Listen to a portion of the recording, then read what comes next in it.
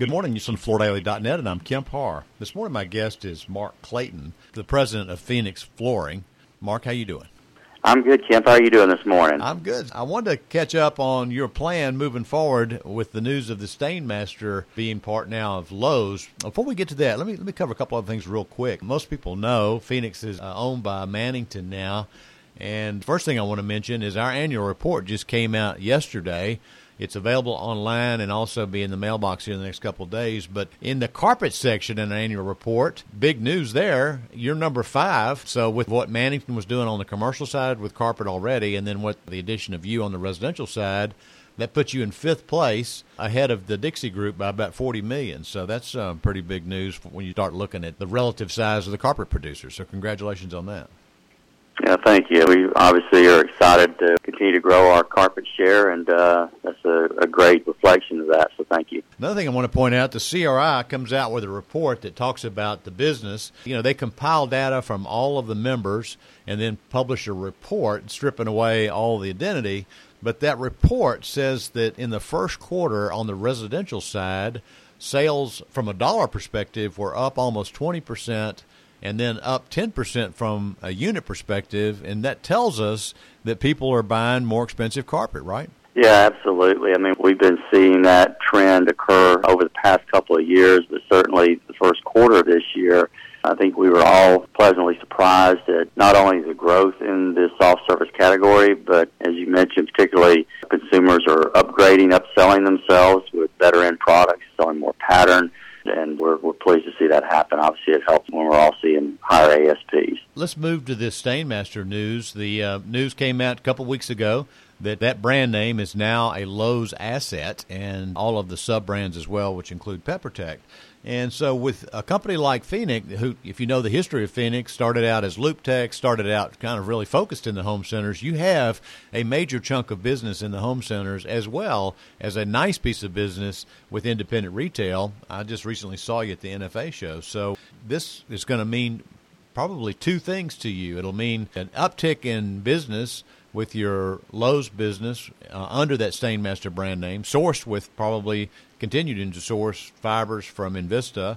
Well, as you mentioned, I mean, Lowe's is an important customer of ours, and certainly it's a great opportunity for them now that they've acquired this brand for themselves, and I'm sure they're going to leverage that to the fullest extent. So we're looking forward to opportunities there to enhance our position and grow business with Lowe's. But I think even within the independent retail channel, as some of the key retailers that you've even been interviewing lately have indicated, this actually frees them up to try some things and have a little more flexibility on the showroom floor. So I think in the long haul, this will be good for everyone concerned. Yeah. As we look at Phoenix's business to the independent retailer, when it comes to Stainmaster, you were really not there in any white dyeable. You were just doing their solution dyed under the PetProtect brand name. Isn't that right? Yeah, over the years we have participated lightly in a couple of the white dye programs, but core focus has always been on the 997's PetProtect Solution Dye program. At this point, that's the only Stainmaster branded products that we support. So with this brand name now being owned by a competitor to these independent retailers, what is your short-term plan to make sure those samples that are out there continue to use to sell to the consumer? We want to minimize disruption to the independent retailers, and we want to support them to make sure that that happens. So we are putting the final touches on a new program that we'll be rolling out. Hopefully we'll be able to communicate that broadly next week. But we will essentially continue to support the products that are in the retail environment today labeled as PepperTech. We will be retrofitting those samples with a new branded program. We're essentially going to leverage the Forever banner that we have today and introduce a new collection under Forever Pet Plus. So we'll leverage the robust warranty platform that we already have today with Forever, with added benefits to support the warranties for the pet lover. Again, we're going to continue to support those products. We hope customers, our retailers, will continue to drive those products, and we'll certainly support them with the warranty structure that they're accustomed to. All right, so don't throw out the samples. We're going to help you relabel, move away from the brand. Still going to use on those current styles that are there. These samples are still good. The product is still beautifully styled. So you'll support that Pet Protect program with your Forever brand. And then long term, you've got this FAR operation, your own yarn facility. And so what's your plan long term?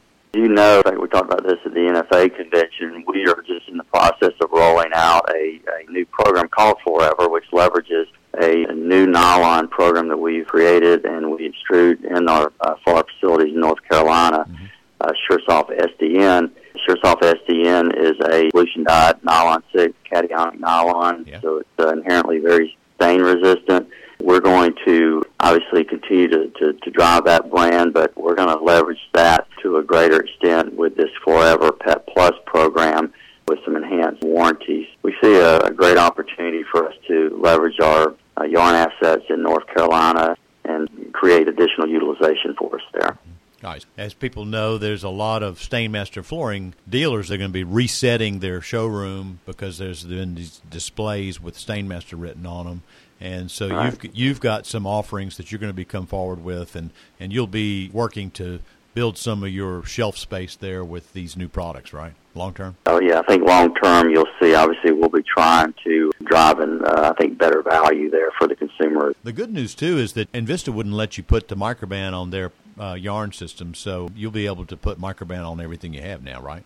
Yeah, that's something we're really excited about. I mean, we have, as you know, an exclusive agreement with Microban to provide that technology on our carpet products, and we'll also be leveraging that on LVT products as well this summer. So we feel like this will give us an opportunity to further leverage the benefits of Microban through our pet program, so great differentiator for our company. All right, Mark, thanks for spending time with us today and letting us know what's going on with Phoenix as it relates to all the current news. Again, been talking to Mark Clayton, the president of Phoenix Flooring, and you've been listening to Kemp Harr and FloorDaily.net.